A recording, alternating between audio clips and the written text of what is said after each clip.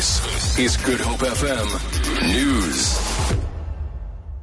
The Democratic Alliance says specialised police units are crucial to fight crime, and Police Minister Nathi Nhleko needs to provide a time frame for their reintroduction.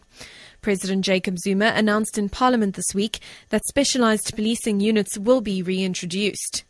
The two units are the SA Narcotics Enforcement Bureau and the National Bureau for Illegal Firearms Control and Priority Violent Crime. DA spokesperson Zakhele Mbele says the latest crime statistics had confirmed that drug-related crime had increased by 2.4% since last year and an astronomical 182% since 2004-2005.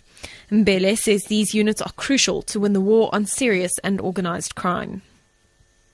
National Armed Forces Day will be commemorated today with a mass military parade in Port Elizabeth.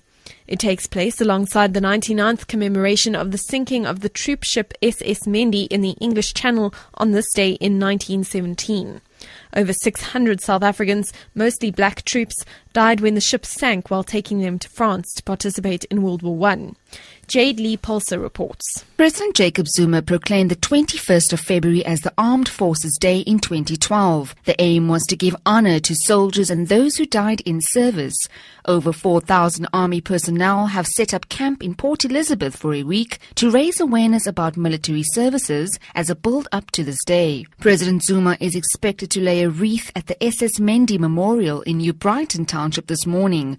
He will then make his way to the military parade at the beachfront as the Commander-in-Chief of the SANDF. The parade will include soldiers, airmen and sailors. The Reserve Bank says the cargo aircraft that was impounded in Harare, Zimbabwe with a consignment of rand notes has arrived in South Africa. The bank is now in possession of the consignment of notes. The money was printed in Munich, Germany and was destined for Durban.